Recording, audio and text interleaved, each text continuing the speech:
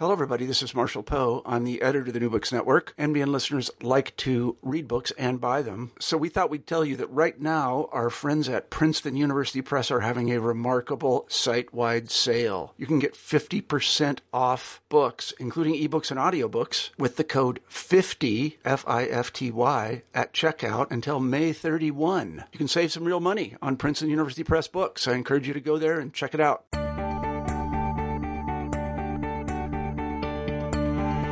Hello everybody, this is New Books in Psychology, and I'm your host, Eugenio Duarte, in New York. Recent incidents involving the deaths of innocent black men at the hands of police, along with other current events, have us all wondering about the current state of our criminal justice system. These incidents raise important questions about fairness and bias, and they force us to take a hard...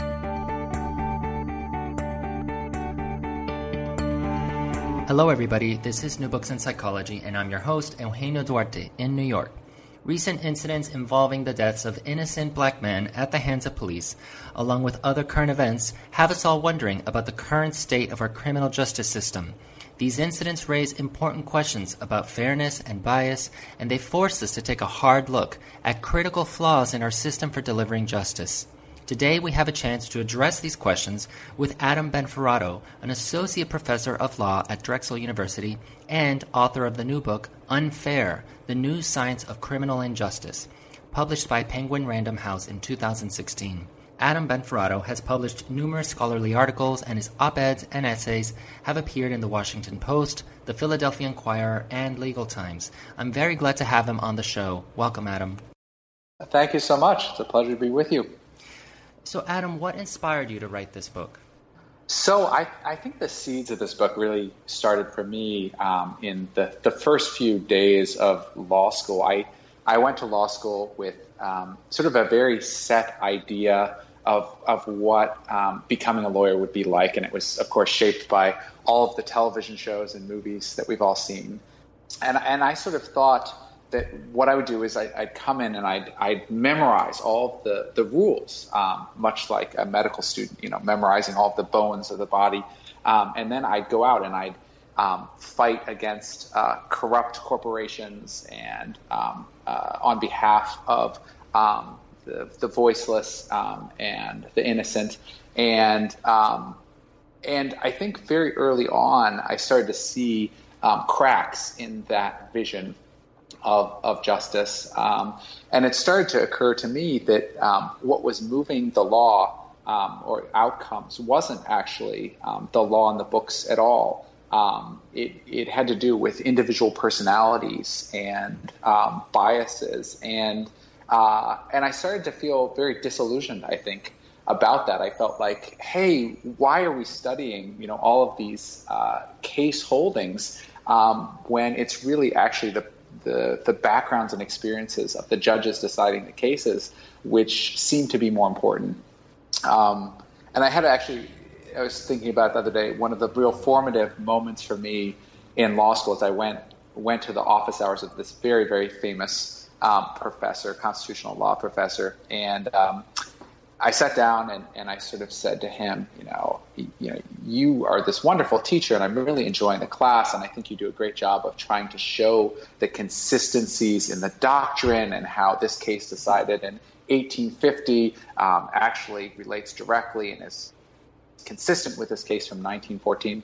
And I said, but my impression is that these cases actually aren't consistent at all. They reflect changing people, changing set of judges on the bench, changing social and cultural influences. And I said, so why don't we study those things? Why don't we study human psychology in a constitutional law class? And he said, well, that's really interesting, but that's not my thing.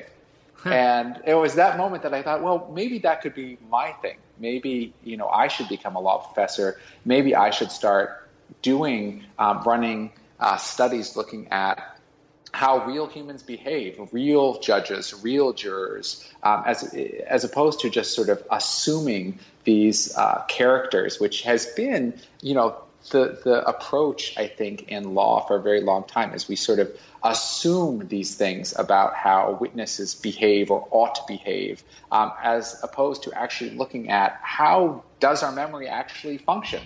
What's the research? What does it say? Aside from this professor, were there other people who supported you, or did you have other people react in different ways once you started taking this on?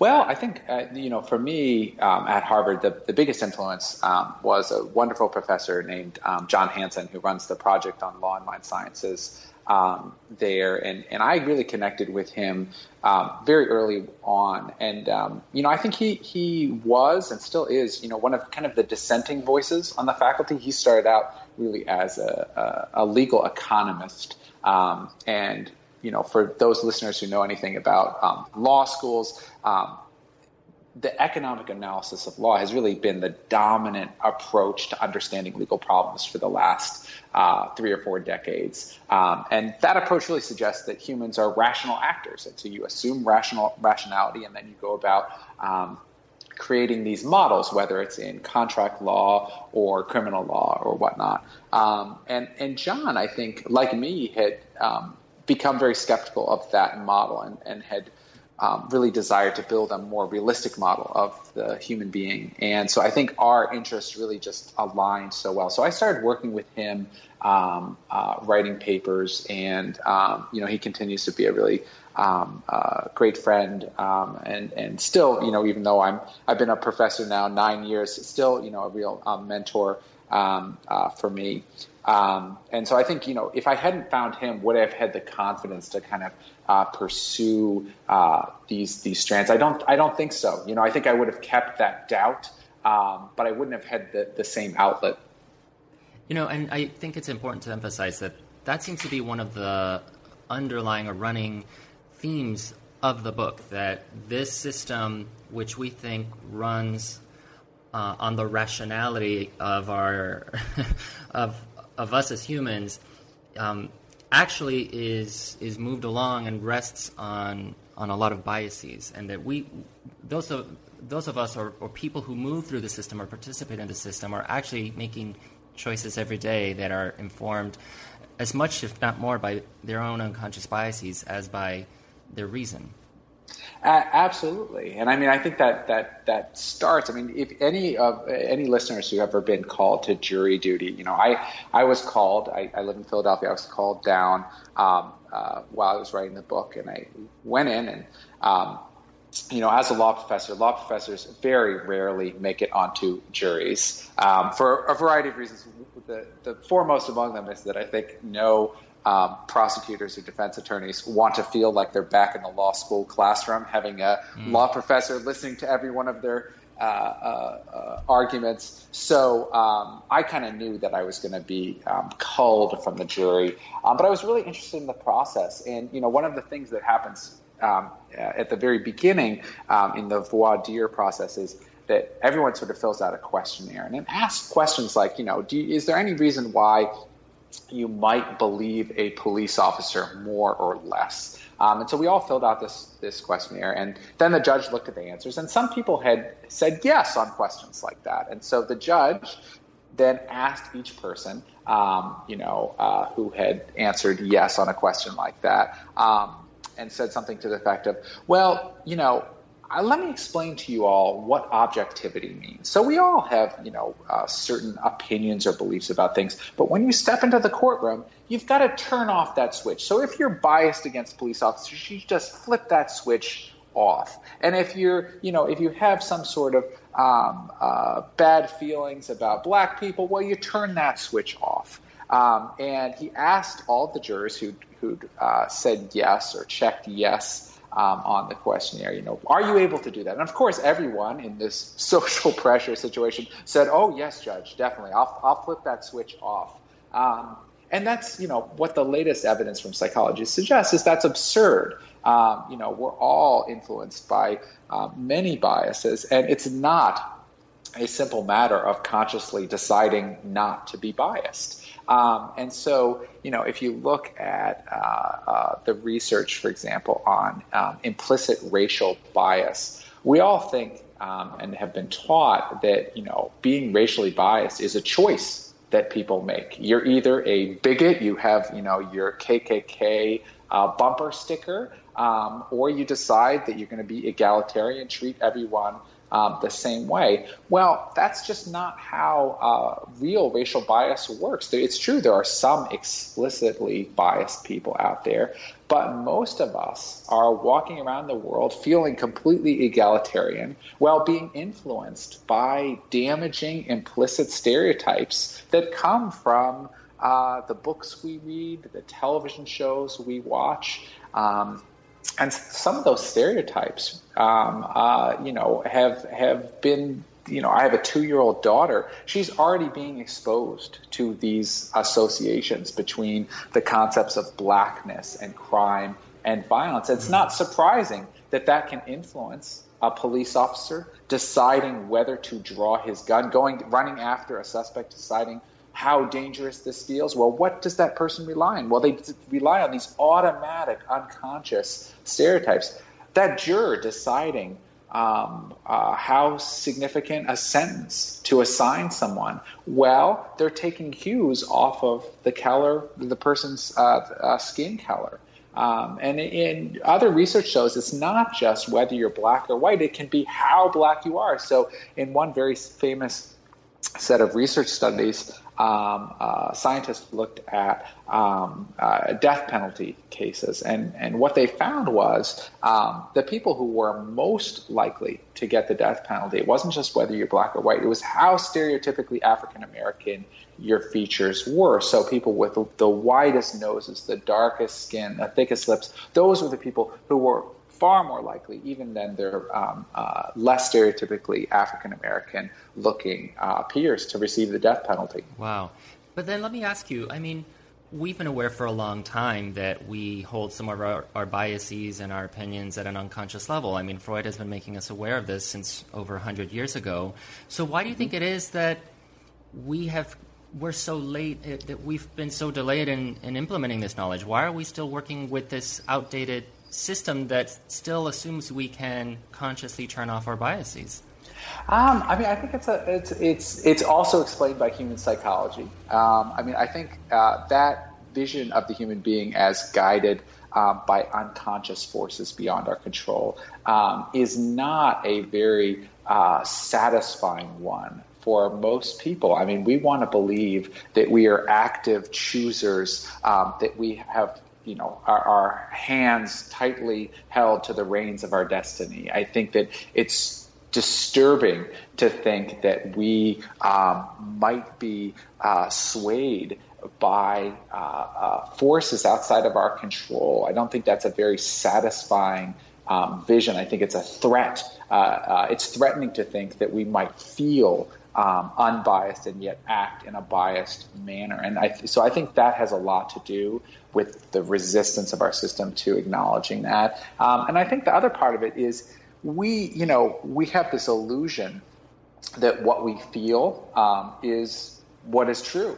And I think that when we feel unbiased, I can tell you, I feel unbiased in everything that I do, and yet, I have taken implicit association tests, which show, I am slower, pairing sort of positive words with obese body types than I am with pairing positive words and skinny people. Now, I am married to a clinical psychologist who specializes in obesity. I have written, a 150-page article on the obesity epidemic. I care very much about these things. I work to treat everyone the same, and yet I watch the same television shows that everyone else does, where it's still okay to laugh at fat people, to find them disgusting. And I've been shaped by that. And it's upsetting to confront that fact, that we're not the people that we believe we are and that we want to be. So I want to bring our attention to a specific situation, because I think it could be said that we're dealing with an epidemic now involving the deaths of several innocent black victims at the hands of police officers, and then the subsequent failure, I think, of our justice system to hold anyone accountable. Now, before we get into that, you make an important point in your book that I think needs to be underlined, which is that when bad things happen in the justice system, when unfairness happens in the justice system, it's not largely because the players involved are bad or stupid people. It seems like you're arguing that what really explains these horrible occurrences is the operation of very subtle psychological processes that no one notices, or that very few people notice, and yet greatly sway the course of a case. So with something like this epidemic that we're dealing with, and which has so many people angry and hurt and scared, what do you think is going on? So first of all, I think that the disparate impact that we see here on people of color in terms of policing is absolutely undeniable. I mean, I think that is true. And so we have to then ask the question of why. And some people aren't even there. Some people still think, oh, no, it's not true. People of color commit more crimes, and that explains.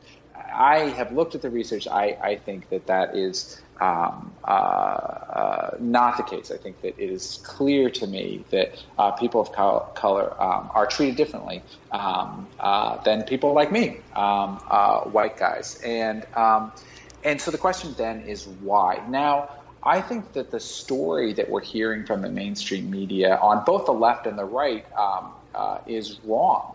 And I think that the true story is not that we have a lot of bad apples on our police forces. There are still some, right? There are still incidents, and we see these in which there are true bigoted racists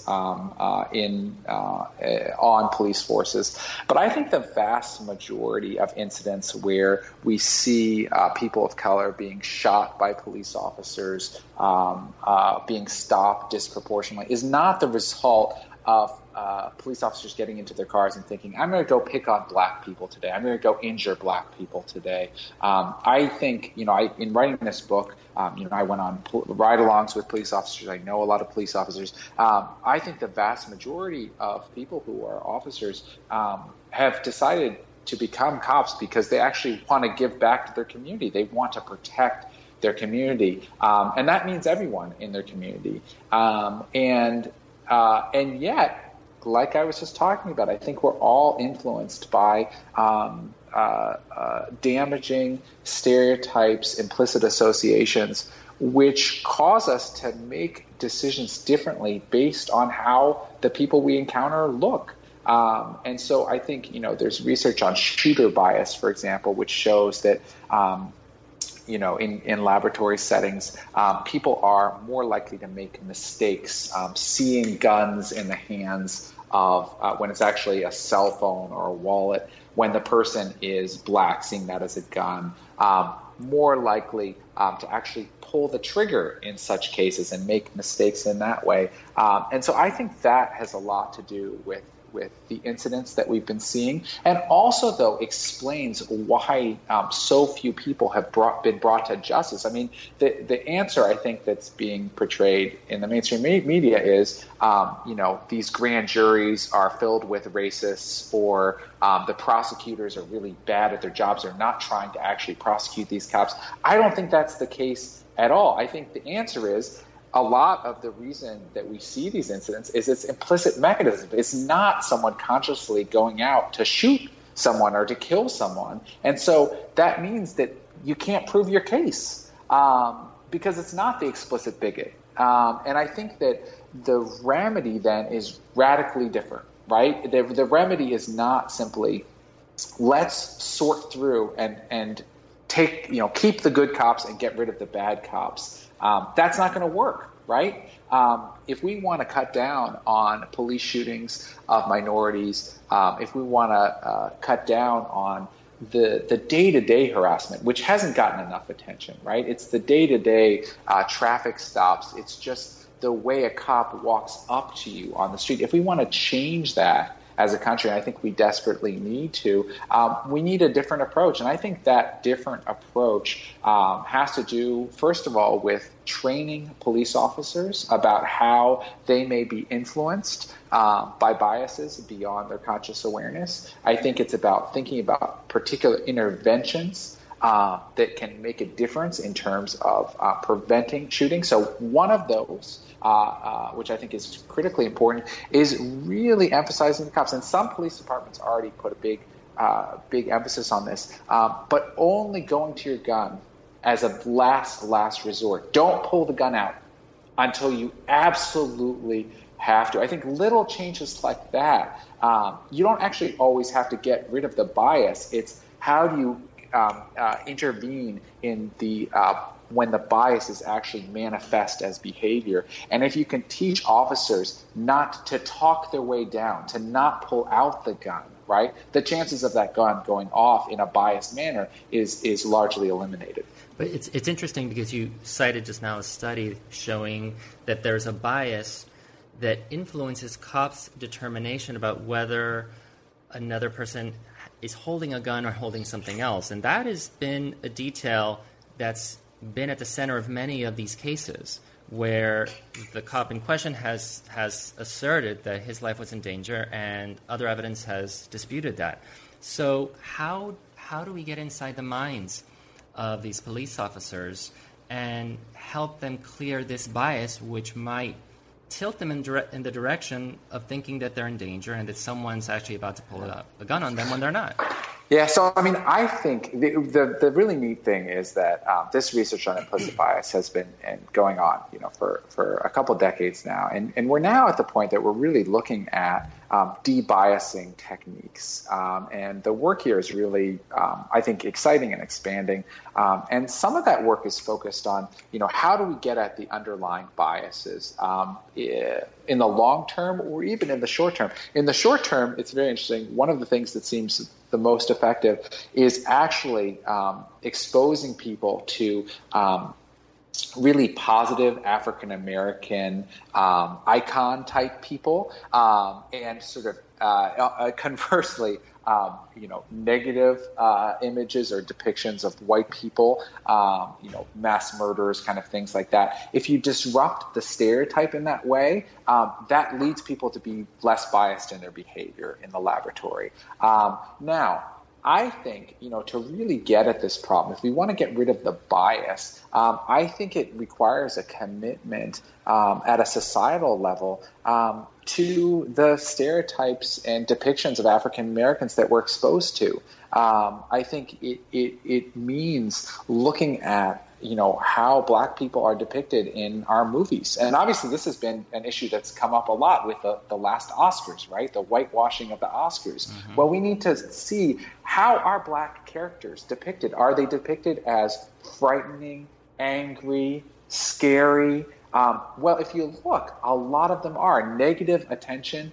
In a lot of our shows, people of color are depicted in certain ways that end up influencing that cop on the street. And so if we really want to get serious about this, we've got to look at, the stuff that our children are seeing on the television starting very early on and that we're all exposed to. That's the only way to get, I think, deeply at the bias, to eliminate the bias. And I might point out that that's going to have, if we commit to that, that's going to have implications well beyond the criminal justice system. There's other research that shows that doctors, right, prescribe different pain medications, decide on different intervention techniques based on the color of people's skin, beyond their awareness, right? So the doctors don't even know they're doing it, but they treat Black patients and white patients differently, and not just differently, they treat the Black patients worse. They give worse interventions for their Black patients. And so if we change the stereotypes, we can change that as well. So I think that's how you get away from the biases. Now, if you're just focused on the behavior, again, I think it's thinking about what are the circumstances, what's the training that we give to cops? How do we avoid these problems in the first place? So I'll give you a real world example that's actually not in the book. I had a chapter which I was talking specifically about police officers and police officers working with partners or not with partners. And I did ride-alongs in New York and in Philadelphia. And on one of these ride-alongs, I was out with this guy named Sergeant Patino in a not very nice neighborhood of Philadelphia. Philadelphia has some beautiful, wonderful, safe neighborhoods and some neighborhoods which are still not so safe and wonderful. And we were in one of those neighborhoods. And I was talking to Sergeant Patino, and he was telling me about an incident he'd recently had with one of his new recruits. And this person, was just out of the academy. And he gets a call. That is, Sergeant Patino gets a call from this new recruit, and he has a bad incident. And what had happened? Well, Sergeant Patino drives up. There's a big conflict. This officer had been driving through the neighborhood and had seen some guys, old-timers, on the corner drinking what appeared to be alcohol out of a paper bag. So this officer gets out of his car, just as he's been taught in the academy. If you see someone committing an offense, you immediately go and intervene, determine the situation. So he runs up, says, "What's in that cup?" He smells it, and he pours it out, splashes onto the guy's shoes, and suddenly there's this big conflict. There's pushing, there's yelling, and so Sergeant Patino walks into this, and now he's in this terrible situation because these old-timers, right, don't get into any trouble. They sit, like many people sit, drinking alcohol. A lot of people sit in their houses. These guys are sitting outside because, their house isn't so nice. They're sitting out socializing. These guys don't cause trouble in the neighborhood. In fact, when there's a serious problem, a shooting, these are the guys who actually help the police officer say, "Oh, this is this gang having beef with this gang." But the training of this young recruit is anytime you see a violation, you need to go up, intervene. It's the law versus the public. And that caused this huge problem where, Sergeant Patino had to decide, I can't just let my recruit hang out to dry, and yet I don't want to, really anger these gentlemen who help me out when there's a serious crime. And I think, to get rid of that problem, right, it starts with the training, right? So, that is the exact situation where on a worse day, that young recruit might have eventually pulled out his gun. And because these guys were black, that's where that implicit racial bias might actually manifest itself. That's where we're seeing these type of incidents. And so the question is, well, how do you intervene before any of that ever happens? Well, you need to train your recruits to focus on community policing, right? That your job is not to go around and arrest people and find violations. It's to make people feel safe, actually, right? And so how do you deal with some people, drinking alcohol on a corner? Well, in your discretion, maybe that's not something that you police so much. Or maybe you say, "Hey, guys, there are, kids around. You guys mind, drinking in the house? Fine to hang out here, but, we just, we want to make a safe space for everyone." How do you do those how do you learn the names? Maybe that's the first step is, how about you learn the names of everyone in the community? So when you're walking around, you don't see that as another dangerous black guy. You see that as Tom, a friend, someone works at the post office. I think it's little interventions like that, a changed frame, which can avoid the shootings that occur later. Sure. Adam, I'm pausing real quick because I need to go turn off my ringer. I'm in my office, so Sounds good. I'm making a note of the time. I'll be right back. Let me Great. Step away for a second.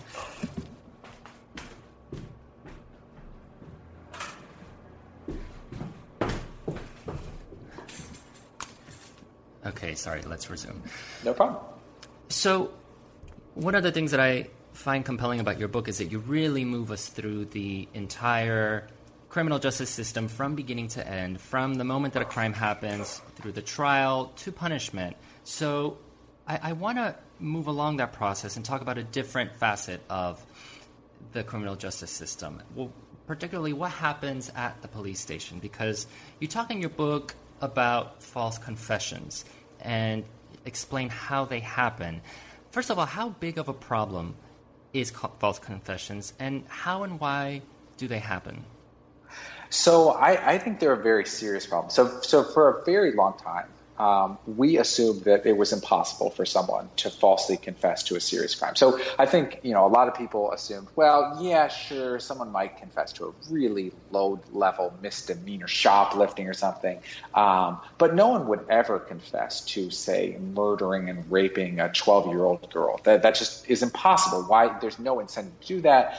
Certainly no one would do it after we got rid of the third degree. In the early 20th century, people at certain police departments used to, cops would beat someone up and get a confession that way. But we've really largely gotten rid of that. And the notion that someone still might confess seems really, really unlikely to most of us still. And with the advent of sort of DNA testing, we've realized that actually it's not a rarity. In fact, it has happened in a significant number of very serious cases. And what we know is if it's happening in very serious cases, murders or rapes, it's almost certainly happening in lower level cases where the consequences are less. And so researchers have begun to look at how it can happen.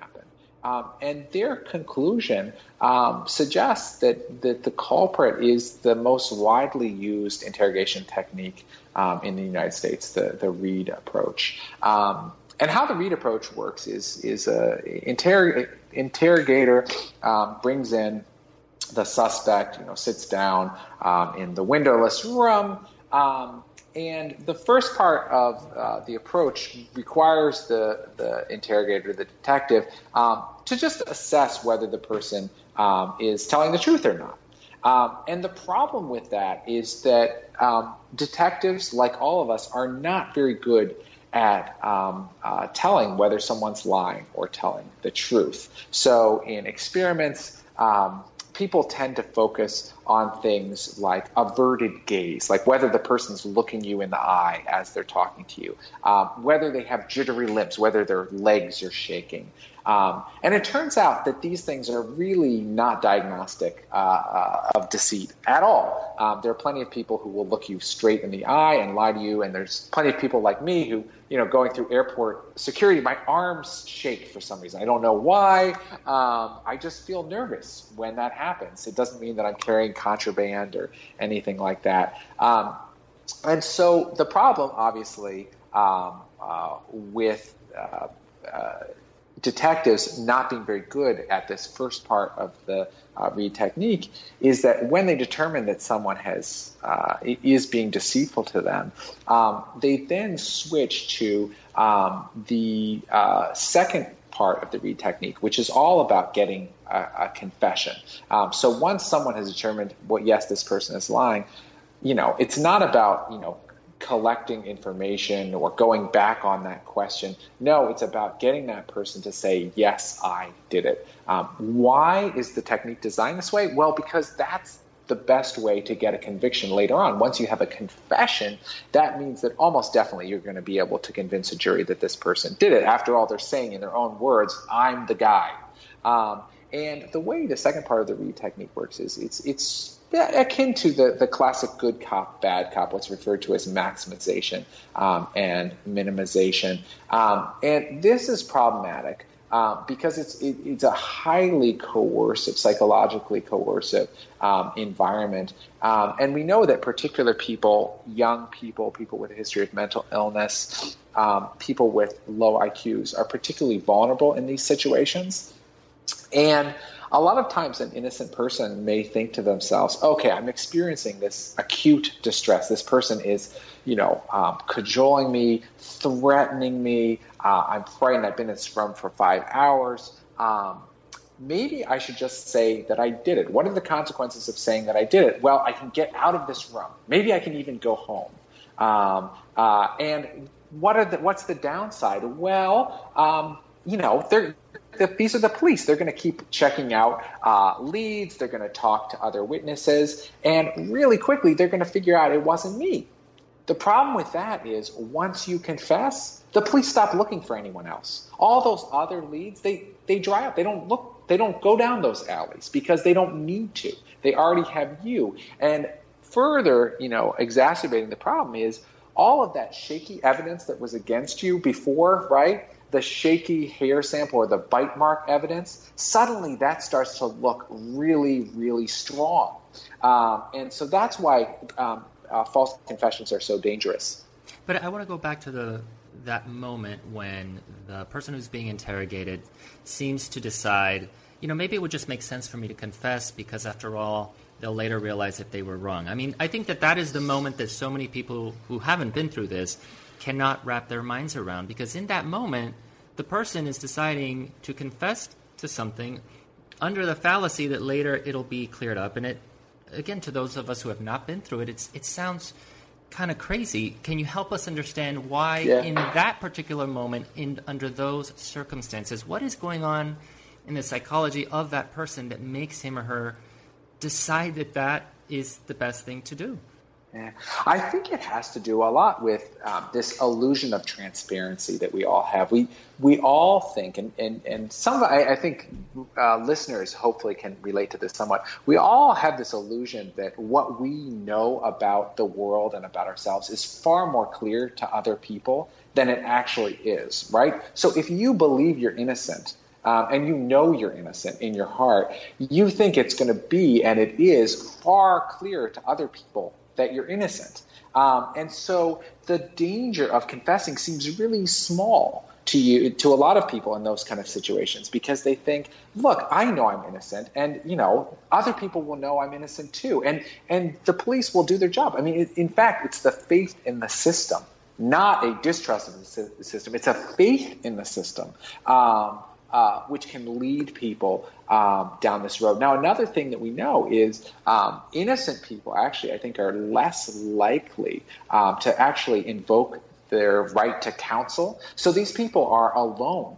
Why are they alone? Well, they're innocent. Why do I need a lawyer? I know I'm innocent, so I'm not going to bring in a lawyer in this situation.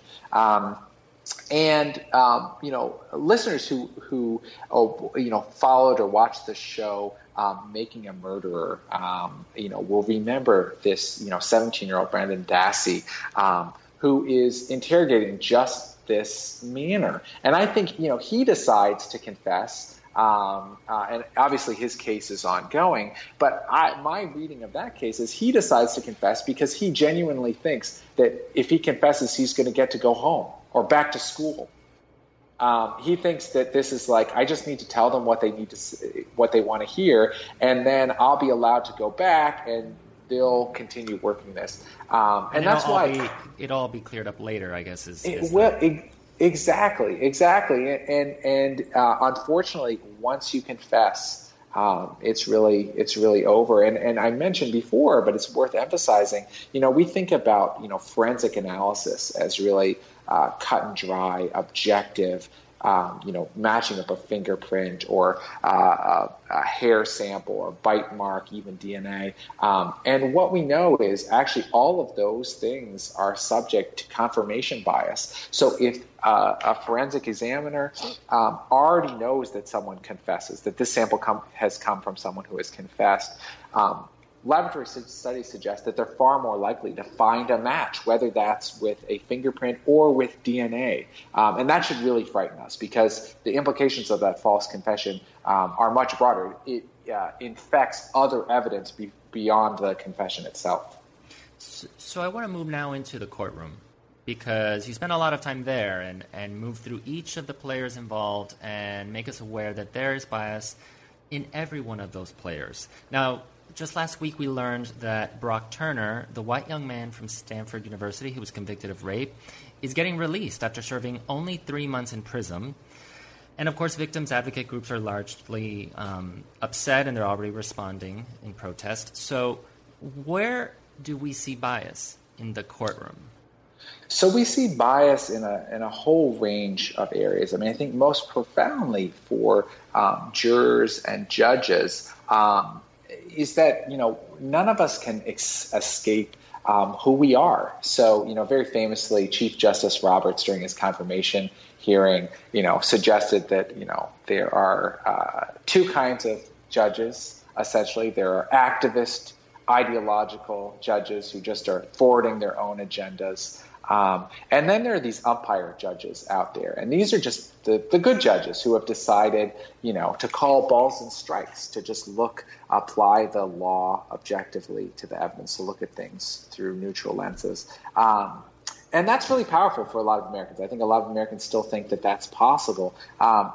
What the evidence from psychology suggests is that none of us are able to actually do that, including judges. So it really matters whether, a judge is white or black. It really matters where a judge has gone to school. It really matters where a judge is living, whether a judge grew up rich or poor, whether a judge is gay or straight. All of those things influence how a judge makes determinations. We all see the world through tinted lenses, which have been tinted by our backgrounds and experiences and our identities. And so, I think that is a real reason why diversity on our courts is so important.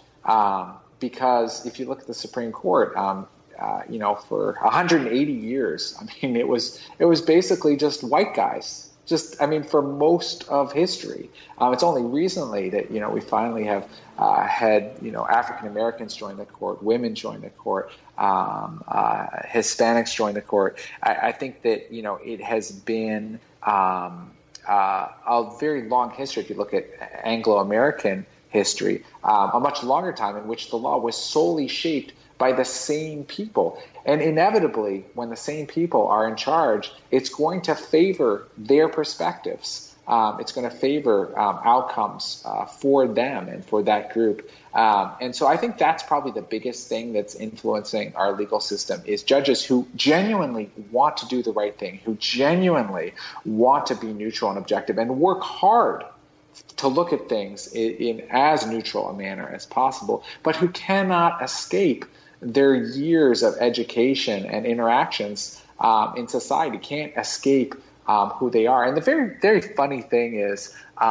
Judge Sotomayor, during her confirmation hearings, the big thing that caused the big uproar is she had said essentially that, as a Latina, that her identity was very important to how she looked at cases. And that's the truth. Of course, that's the truth. And yet she had to back away from that, say that that's not really what she meant, and say, no, I'm going to be an umpire judge. And I think that's ridiculous. I think that we need to be honest about the fact that we all bring different things to the table, and that can be a source of strength if we ensure that everyone gets a seat at the table. But I wonder if you have an example to illustrate exactly how it is, for instance, that being Hispanic instead of Anglo-American or being gay instead of straight would influence the way that one adjudicates a case. So in the book, I talk about an experiment that was done looking at this Supreme Court case of a police chase that happened down in Georgia a few years ago. Basically, what had happened was a young man had, I think he was going something like 73 and a 55 late at night in a suburb of Atlanta. Cops pull out behind him. He decides, rather than pulling over, to hit the gas. 6 minutes later, the police get permission to pit his vehicle, come up, knock the back bumper. You're only supposed to do pitting techniques when it's safe to do so. The cops do it on a straightaway. The vehicles are traveling very high speeds. There's a ravine on the side. So Victor Harris's car flips over. He's paralyzed from the waist down. He sues the police under the notion that in the same way you can't shoot a shoplifter in the back, you can't use a potentially lethal pitting technique on someone who's just been speeding. And so In the lower court, Victor Harris wins against the police officer, that the police officer's behavior was unreasonable. But when it gets to the Supreme Court sees things differently. And the reason they see things differently is that they watch the video, the squad car video of what actually happened. And they say no reasonable juror could possibly watch this video and possibly see this accident as anything but Victor Harris's fault, not the cops' fault. And so these creative law professor researchers decide, well, what we're going to do is we're going to show that video to a broad cross-section of Americans and see whether they all see things exactly like the Supreme Court. So when they did that, what did they find? Well, they found that discrete subgroups of citizens saw very different facts. So liberal, younger women of color from, say, Northeast states tended to see things much more in line with Victor Harris's account, that actually it was the cops chasing him, who really presented the bigger danger to the public and ultimately caused this harm.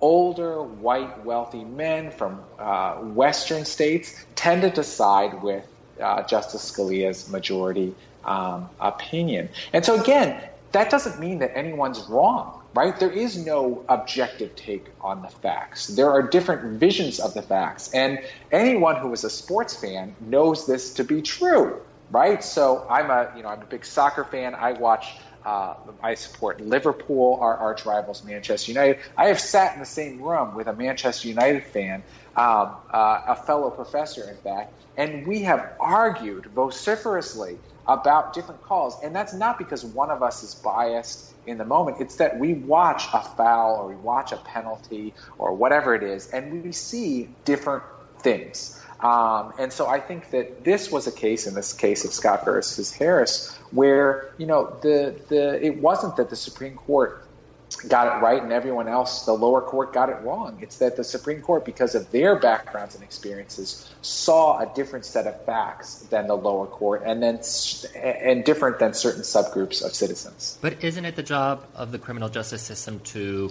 sort through and ascertain what really happened, or is that a mistaken view of what the criminal justice system is supposed to do?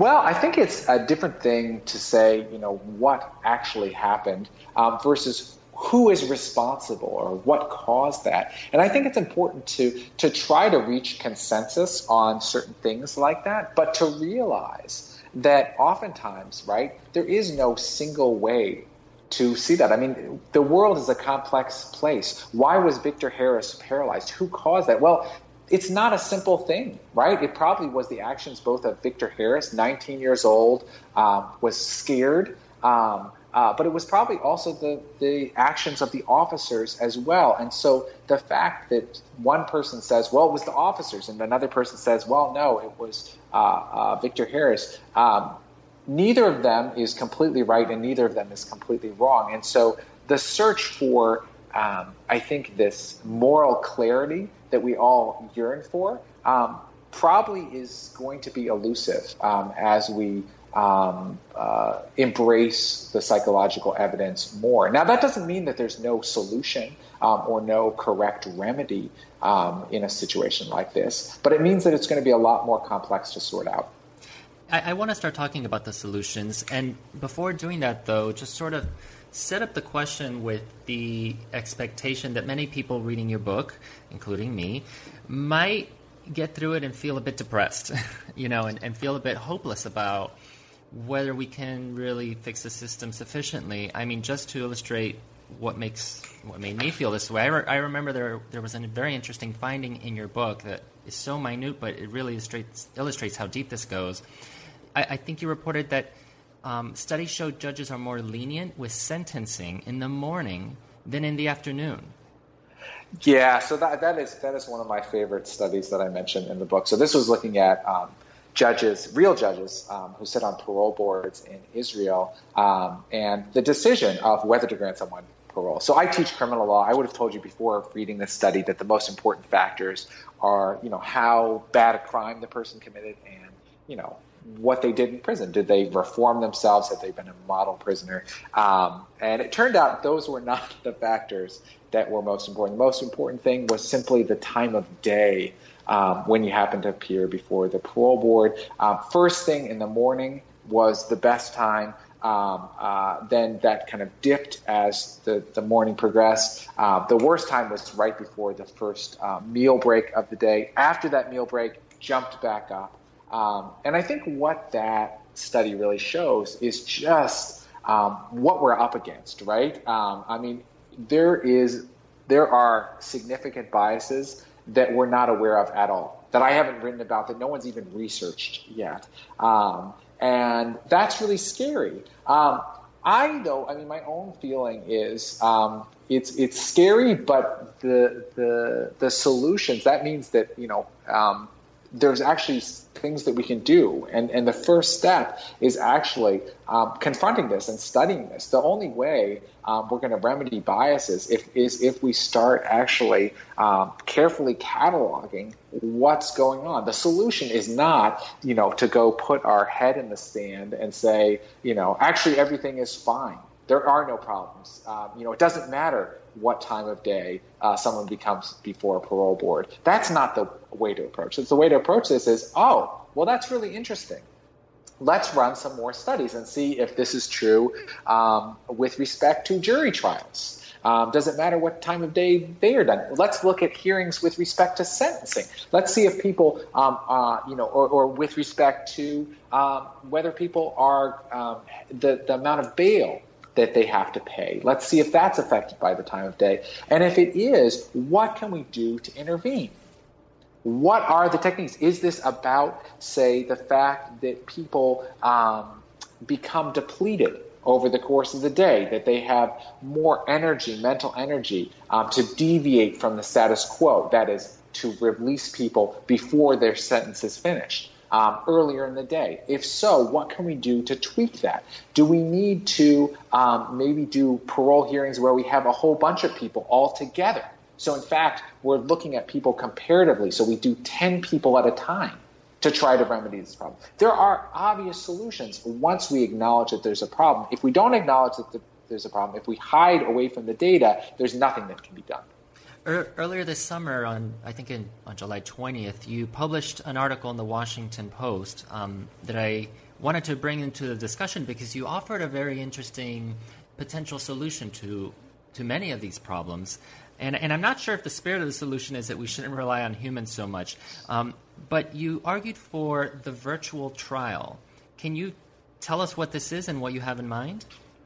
Yeah, so, in the book, I try to focus on both, things that we can do right now to make changes, meaningful changes to avoid unfairness in our system. Things like changing our eyewitness identification procedures so that we have less misidentifications. But I'm also looking, 50, 100 years in the future. What are the big changes? What are the big ideas that we can be thinking about to change things? And one of those that I mentioned in the book and that I talk more about in this Washington Post article is the notion that if our eyes and our other senses often mislead us, we judge people more harshly if they have darker skin. If it's true that we're more likely to believe an attractive witness than an unattractive witness, if we're, if we give longer sentences to obese people than skinny people, maybe one of the solutions is actually to prevent jurors and judges from seeing these interpersonal differences. So I suggest in the article, what if in fact in the trial of the future, we all are wearing the equivalent of the Oculus Rift virtual reality headset, and we're presented with a virtual courtroom in which everyone is sort of represented by a neutral avatar with a neutral voice. Wouldn't that allow us to focus on what we're supposed to focus on, which is the law and the facts as presented, as opposed to making judgments based on appearances or the fact that a particular attorney is wearing a loud tie and gesturing more. All of these things that we actually don't even know, all these biases that we don't even know about. yet. And one of the advantages I see of this system is that it also allows us to better control for other biasing moments that happen at trial. For example, when evidence that's not supposed to come in comes in. The current approach is that, the judge offers an instruction to the jury. So you just heard, that the defendant was previously convicted of X crime. That is not, you're not allowed to know that information based on the rules of evidence. So just forget what you just heard.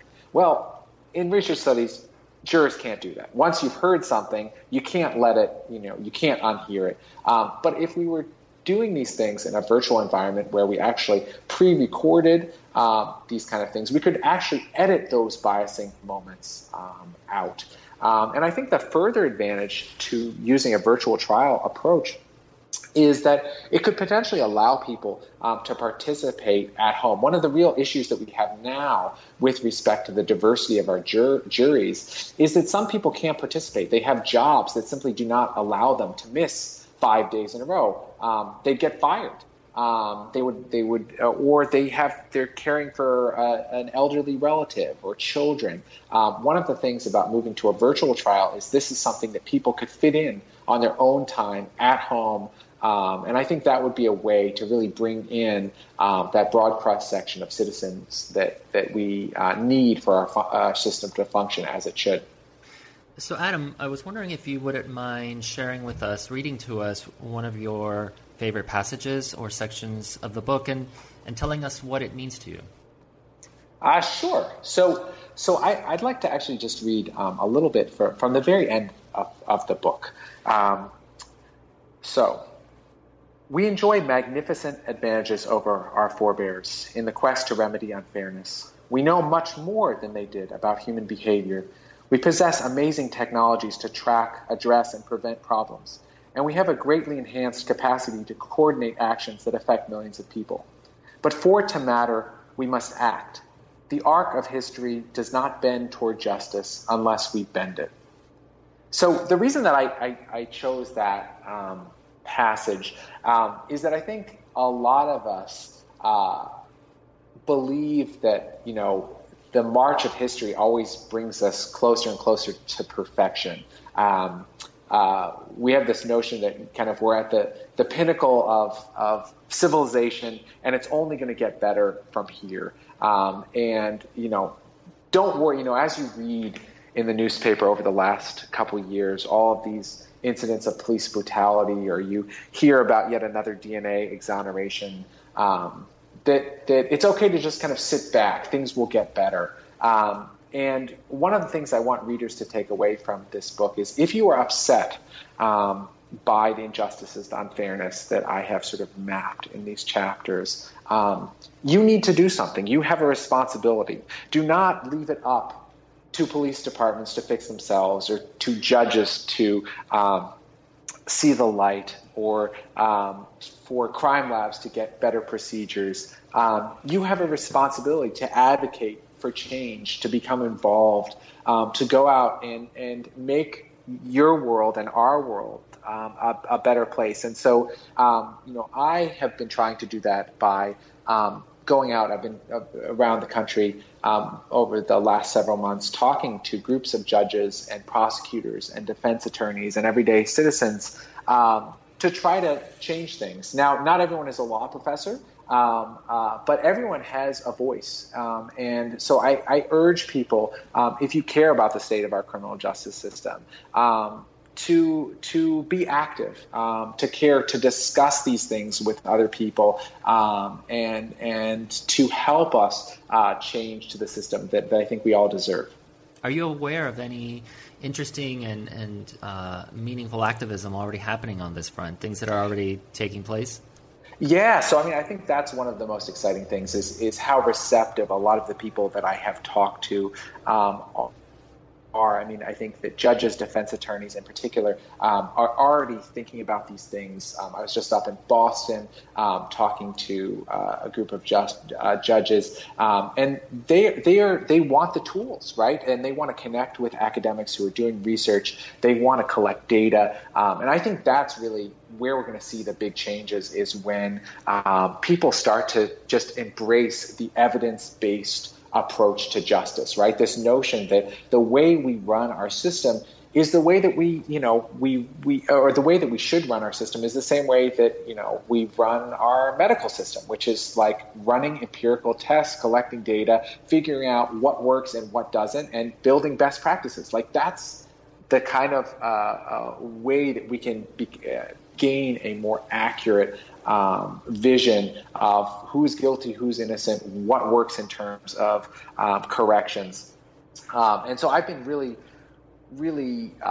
it's been very heartening interacting with people. I'm really excited actually about what groups of police officers are doing. I've heard from a couple of new police officer groups who have really embraced this empirical approach to policing to figure out, what are the good ways to interrogate suspects? If it's true that the Reid technique doesn't work, what techniques work better? And the great thing is that in this day and age, we can see, what's being done in the United Kingdom or what's being done in Sweden, and other countries often are trying things that are not just different but are better, whether that's with respect to interrogation techniques, whether that's with eyewitness identification procedures, or whether that's with respect to how they run prisons. Are you hopeful? I am hopeful. I mean, I think it's going to be an uphill battle. I worry because we all have short attention spans, and the media in particular has short attention spans, that criminal justice is going to fall off the agenda. I mean, I was really surprised to see it rise to the fore, that presidential candidates had criminal justice platforms. Now, with the rise of Donald Trump, a lot of that momentum within the Republican Party, I think, has been lost on criminal justice. There were a lot of Republicans who were actually talking about criminal justice reform. That focus, because Donald Trump is such, I will use the term, unique character. The focus on issues like criminal justice is less. But I'm hopeful that that we still have this rare moment where people seem to genuinely care. For a long time, people didn't care. I mean, most of my life, people haven't cared very much about the criminal justice system. It's criminals, after all. If we're treating them a little bit worse, who cares? That's really changed. And so I am absolutely hopeful. But I think we have to keep attention on the issue and keep moving forward. Well, Adam, I'm so glad that you are bringing attention to this issue and that you've written this really, really great book. We've taken up a lot of your time, but before we go, what are you working on now? What's next? So I am planning my next book right now. I'm continuing, we didn't talk about it too much, but I continue to do actually my own empirical research, particularly looking at intuitions about punishment. So I'm continuing to work with my colleague, Jeff Goodwin, who's at the University of Pennsylvania, cognitive psychologist there, on running new experiments. So that's going to be stuff that's going to be published in sort of scientific journals. But I'm also planning sort of my next book project, and it's not ready for prime time, but hopefully we can have another chat down the road once I've worked out some of the kinks. But I will tell you, it is similarly ambitious and similarly forward looking. I'll be looking forward to it. You definitely have an open invitation. That sounds like a very exciting project. Again, the book is called Unfair: The New Science of Criminal Injustice, published by Penguin Random House in 2016. Adam Benfrado, thank you for being on the show today. I really enjoyed it. It was my pleasure. Thanks so much. You've been listening to New Books in Psychology with Eugenio Duarte.